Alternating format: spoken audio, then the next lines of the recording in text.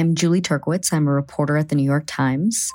I have been trying to understand changes in migration. So I traveled with photographer Federico Rios to the Darien Gap, this hot, mountainous, 70-mile stretch of jungle straddling the border of Colombia and Panama.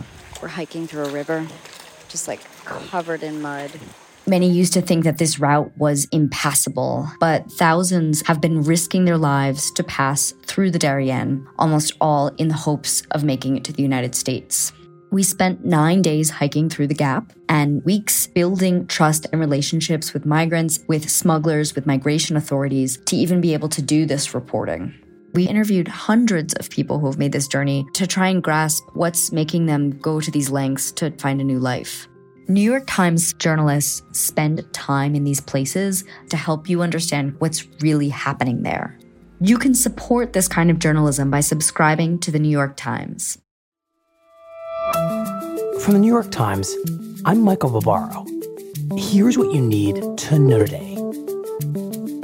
On Monday, the Biden administration said that starting in November, it would lift travel restrictions for foreigners who are fully vaccinated against COVID-19. The decision will reopen the United States to thousands of people from 33 different countries, including China, South Africa, and Brazil, as well as the 27 countries within the European Union.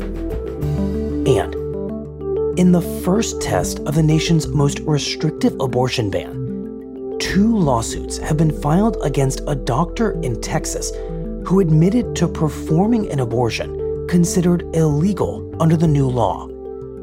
The law specifically encourages citizens to sue anyone who aids or abets an abortion.